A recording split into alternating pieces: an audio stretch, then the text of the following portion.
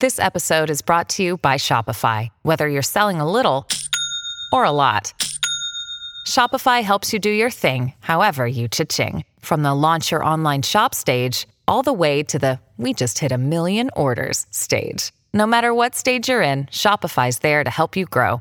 Sign up for a $1 per month trial period at shopify.com/special offer, all lowercase. That's shopify.com/special offer. With threats to our nation waiting around every corner, adaptability is more important than ever. When conditions change without notice, quick strategic thinking is crucial. And with obstacles consistently impending, determination is essential in overcoming them. It's this willingness, decisiveness, and resilience that sets Marines apart. With our fighting spirit, we don't just fight battles, we win them. Marines are the constant our nation counts on to fight the unknown. And through adaptable problem solving, we do just that. Learn more at marines.com.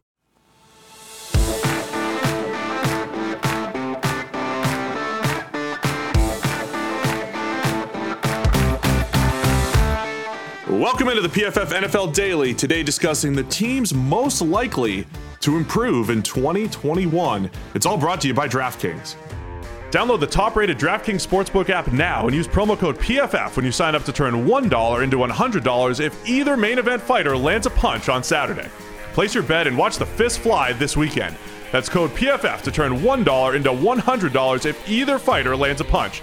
For a limited time, only at DraftKings Sportsbook. Must be 21 or older, New Jersey, Indiana, Michigan, or Virginia only. Restrictions apply. See DraftKings.com/sportsbook for details. Gambling problem? Call 1-800-GAMBLER or in Indiana, 1-800-9-WITH-IT or in Virginia, call 888-532-3500. All right, Sam, let's each pick a team and discuss maybe some others. Which teams are going to improve most in 2021 prior to free agency, prior to the draft? Who you got at this point in the season? Well, the most obvious candidate, I think, is Jacksonville because, they might actually get a quarterback now and therefore catapult immediately into a completely different stratosphere. But I'm going to go with Dallas. And there's not a lot of logic with Dallas, right? Because I think it's been several seasons now where people have been saying that the Dallas Cowboys, this is their year. This is the year they go into the playoffs. They win some games. They look great. They were a potential Super Bowl candidate, all these kinds of things. I'm not giving up. I refuse. I'm going to wait until it pays off. We're staying in. We're holding. It's like GameStop, right? We're holding until it goes to the moon. This is the Dallas Cowboys. Dak Prescott is going to come back. They're not going to let him out of the building. They will franchise tag him if needs be. The defense started to get its stuff together towards the end of the year. It was heading in the right direction. It's probably not going to be good next year, but as long as it's not a complete and total dumpster fire, it should be much more viable overall. And the offense with Dak Prescott in it is completely different to the offense with Andy Dalton or Ben DiNucci in it. So this is it. This is the season. Dallas will be good this year and therefore take a giant step forward from the 6 wins they managed in the cluster that was the NFC East last year. The Cowboys equal GameStop, huh? When did their stock hit like $380? When did that even happen? It hasn't yet. That's what I'm saying. You got to hold. Oh, okay. It's going through the tough times. It's going to hit 350, 400, whatever it is. It's going to get there, and 2021 is the year.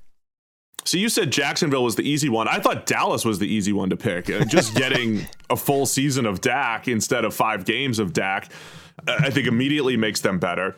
Our guy Anthony Tresh has a nice article over at PFF.com where he ranked these teams. He put the Cowboys at number 3, gave a couple, hey, here's some offseason to-do list, things to do.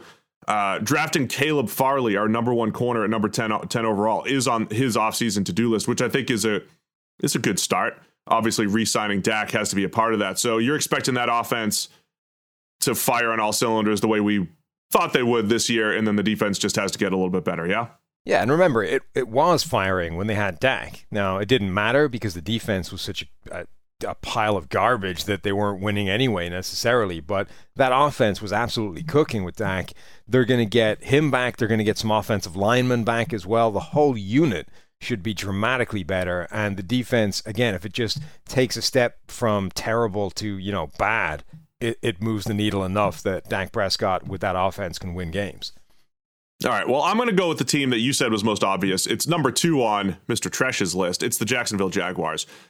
They'll be most improved this year with that starting foundation of having Trevor Lawrence, right? So obviously that's a big help. Realistically, though, I don't know if he's going to produce all that much better than Gardner Minshew produced over the last couple of years. And that's not a knock on Trevor Lawrence. It's just kind of like, hey, Gardner was actually really good and underrated the last couple of years. But I think Lawrence gets the ball rolling as far as their stability going forward. And I think where the Jaguars improve is just the ability to just add pieces everywhere. So extra draft capital, extra first round pick, and all of that free agent money. I think the Jags are positioned between Trevor Lawrence and Urban Meyer. The thing that I've cited about the Patriots in the past, where, hey, maybe they'll be able to get a lot of these middle-class free agents that are going to get released. I think the Jaguars might be a good team for that. They've got money, Urban Meyer, the great recruiter, and you have your future franchise quarterback. Is Jacksonville all of a sudden going to be this attractive place to land, even though it's a smaller market? I think there's a world where that's the case. I wouldn't go that far, but it's certainly more attractive than when they were tearing this thing down into its constituent pieces and essentially tanking for Trevor, which they successfully navigated. Look, Trevor Lawrence, Chris Sims, number 2 quarterback, should make a seismic difference to Jacksonville going forward. But the difference between the Jags and a team like Dallas is that the things that need to happen for Dallas to take a big step forward are already going to happen. They're sort of guaranteed futures.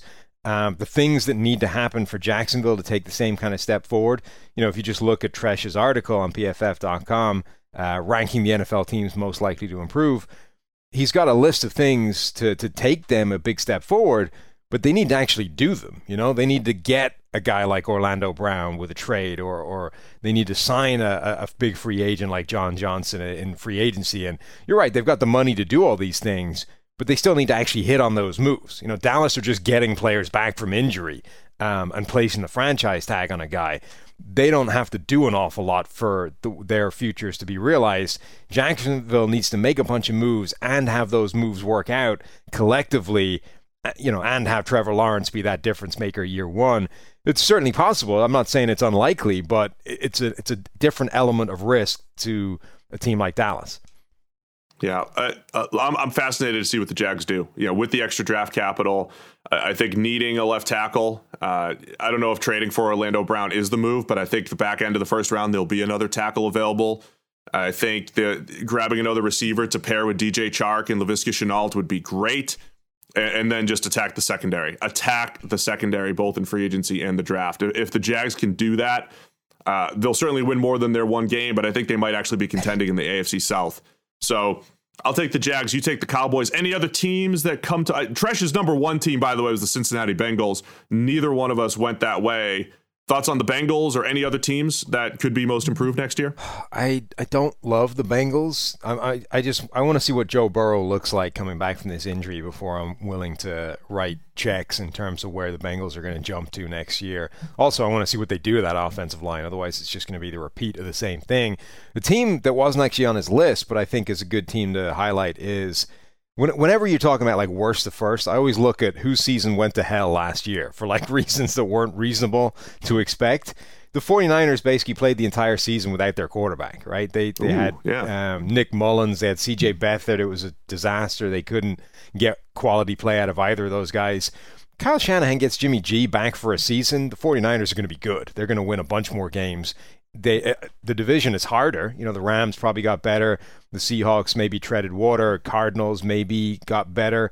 So their work is cut out for them. But just having a viable quarterback for 16 games with Kyle Shanahan makes them a significantly better team than they were last year. And not just Jimmy G. The whole team got wrecked by injuries. They didn't have that group of playmakers out there very often together. Deebo Samuel, Brandon Ayuk, George Kittle.